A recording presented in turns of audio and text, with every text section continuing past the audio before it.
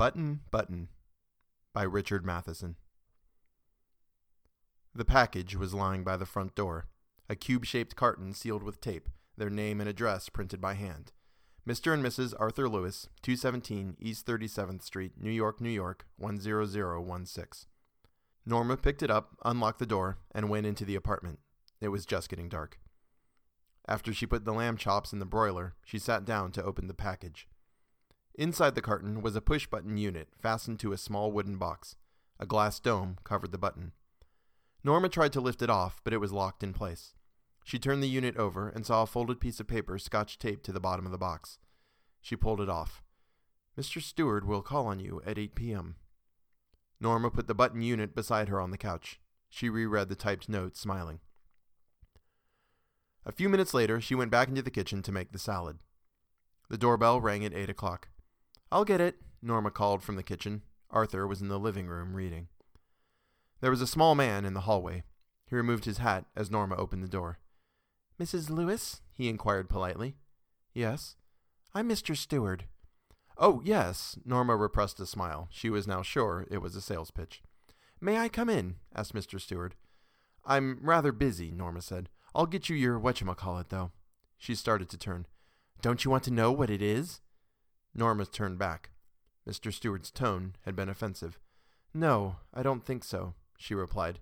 "It could prove very valuable," he told her. "Monetarily?" she challenged. Mr. Stewart nodded. "Monetarily," he said. Norma frowned. She didn't like his attitude. "What are you trying to sell?" she asked. "I'm not selling anything," he answered.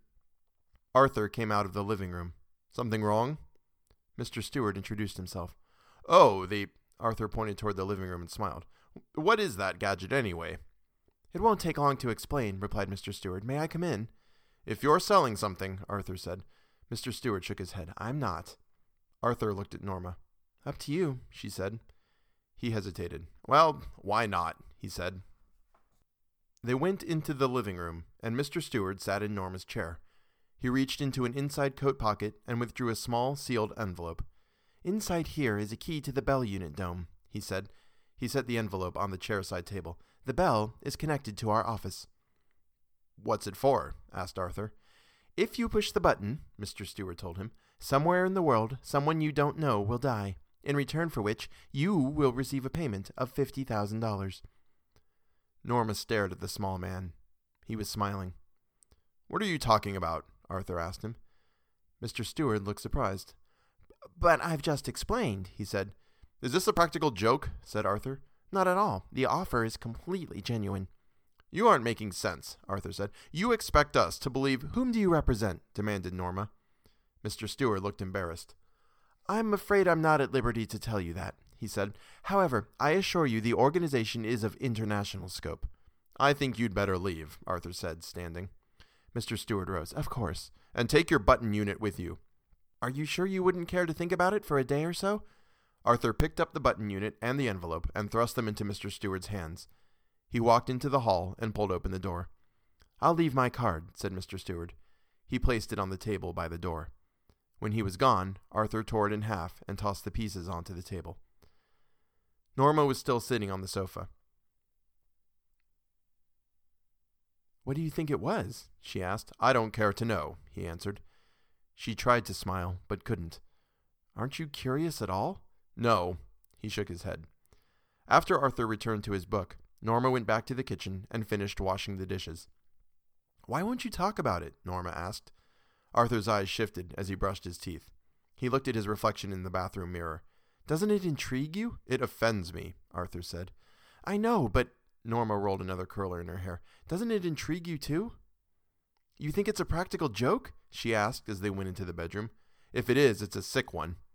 Norma sat on her bed and took off her slippers. "Maybe it's some kind of psychological research." Arthur shrugged. "Could be." "Maybe some eccentric millionaire is doing it." "Maybe." "Wouldn't you like to know?" Arthur shook his head. "Why?" "Because it's immoral," he told her. Norma slid beneath the covers. "Well, I think it's intriguing," she said. Arthur turned off the lamp and leaned over to kiss her. "Good night," he said. "Good night." She patted his back. Norma closed her eyes. $50,000, she thought. In the morning, as she left the apartment, Norma saw the card halves on the table. Impulsively, she dropped them into her purse. She locked the front door and joined Arthur in the elevator. While she was on her coffee break, she took the card halves from her purse and held the torn edges together. Only Mr. Stewart's name and telephone number were printed on the card. After lunch, she took the card halves from her purse again and scotch-taped the edges together. Why am I doing this? She thought. Just before 5, she dialed the number. Good afternoon, said Mr. Stewart's voice. Norma almost hung up, but restrained herself. She cleared her throat. This is Mrs. Lewis, she said. Yes, Mrs. Lewis. Mr. Stewart sounded pleased. I'm curious. That's natural, Mr. Stewart said. Not that I believe a word of what you told us. Oh, it's quite authentic, Mr. Stewart answered. Well, whatever, Norma swallowed. When you said someone in the world would die, what did you mean? Exactly that, he answered. It could be anyone. All we guarantee is that you don't know them, and of course that you wouldn't have to watch them die. For $50,000, Norma said. That is correct. She made a scoffing sound. That's crazy. Nonetheless, that is the proposition, Mr. Stewart said. Would you like me to return the button unit? Norma stiffened. Certainly not. She hung up angrily. The package was lying by the front door. Norma saw it as she left the elevator. Well, of all the nerve, she thought. She glanced at the carton as she unlocked the door. I just won't take it in, she thought. She went inside and started dinner. Later, she went into the front hall. Opening the door, she picked up the package and carried it into the kitchen, leaving it on the table. She sat in the living room, looking out the window. After a while, she went back into the kitchen to turn the cutlets in the broiler. She put the package in a bottom cabinet. She'd throw it out in the morning. Maybe some eccentric millionaire is playing games with people, she said. Arthur looked up from his dinner. I don't understand you. What does that mean? Let it go, he told her. Norma ate in silence. Suddenly she put her fork down. Suppose it's a genuine offer, she said. Arthur stared at her. Suppose it's a genuine offer? All right, suppose it is. He looked incredulous. What would you like to do? Get the button back and push it? Murder someone? Norma looked disgusted. Murder? How would you define it? If you don't even know the person? Norma said. Arthur looked astounded. Are you saying what I think you are? If it's some old Chinese peasant 10,000 miles away? Some diseased native in the Congo? How about a baby boy in Pennsylvania? Arthur countered. Some beautiful little girl on the next block. Now you're loading things. The point is, Norma, he continued, what's the difference whom you kill? It's still murder. The point is, Norma broke in, if it's someone you've never seen in your life and never will see, someone whose death you don't even have to know about, you still wouldn't push the button? Arthur stared at her, appalled. You mean you would? $50,000, Arthur. What has the amount? $50,000, Arthur, Norma interrupted. A chance to take that trip to Europe we've always talked about. Norma, no. A chance to buy that cottage on the island. Norma, no. His face was white. She shuddered. All right, take it easy, she said. Why are you getting so upset? It's only talk. After dinner, Arthur went into the living room.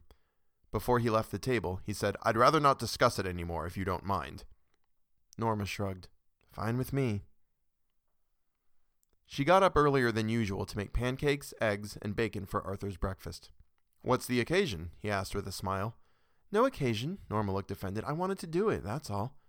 Good, he said. I'm glad you did. She refilled his cup. Wanted to show you I'm not... She shrugged. Not what? Selfish. Did I say you were? Well, she gestured vaguely. Last night... Arthur didn't speak. All that talk about that button, Norma said. I think you, misunderstood me. In what way? His voice was guarded. I think you felt, she gestured again, that I was only thinking of myself.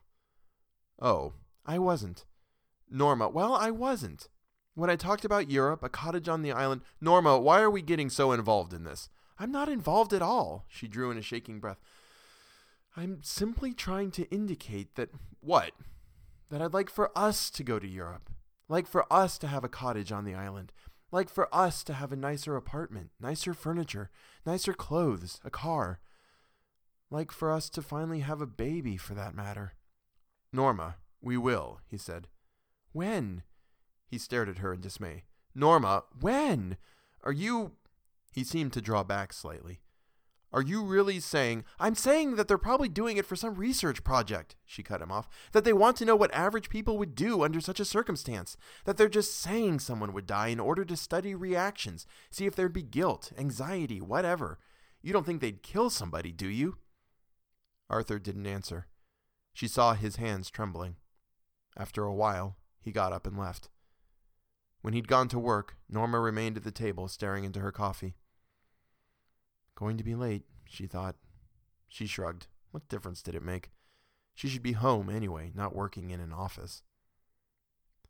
While she was stacking dishes, she turned abruptly, dried her hands, and took the package from the bottom cabinet. Opening it, she set the button unit on the table. She stared at it for a long time before taking the key from its envelope and removing the glass dome. She stared at the button. How ridiculous, she thought. All this furor over a meaningless button. Reaching out, she pressed it down. For us, she thought angrily. She shuddered. Was it happening? A chill of horror swept across her. In a moment, it had passed. She made a contemptuous noise. Ridiculous, she thought, to get so worked up over nothing. She threw the button unit, dome, and key into the wastebasket and hurried to dress for work. She had just turned over the supper steaks when the telephone rang. She picked up the receiver. Hello? Mrs. Lewis? Yes? This is the Lenox Hill Hospital. She felt unreal as the voice informed her of the subway accident. The shoving crowd. Arthur pushed from the platform in front of the train. She was conscious of shaking her head, but couldn't stop. As she hung up, she remembered Arthur's life insurance policy for $25,000, with double indemnity for... No. She couldn't seem to breathe. She struggled to her feet and walked into the kitchen numbly.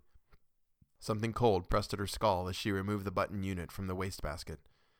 There were no nails or screws visible. She couldn't see how it was put together. Abruptly, she began to smash it on the sink edge, pounding it harder and harder until the wood split. She pulled the sides apart, cutting her fingers without noticing. There were no transistors in the box, no wires or tubes.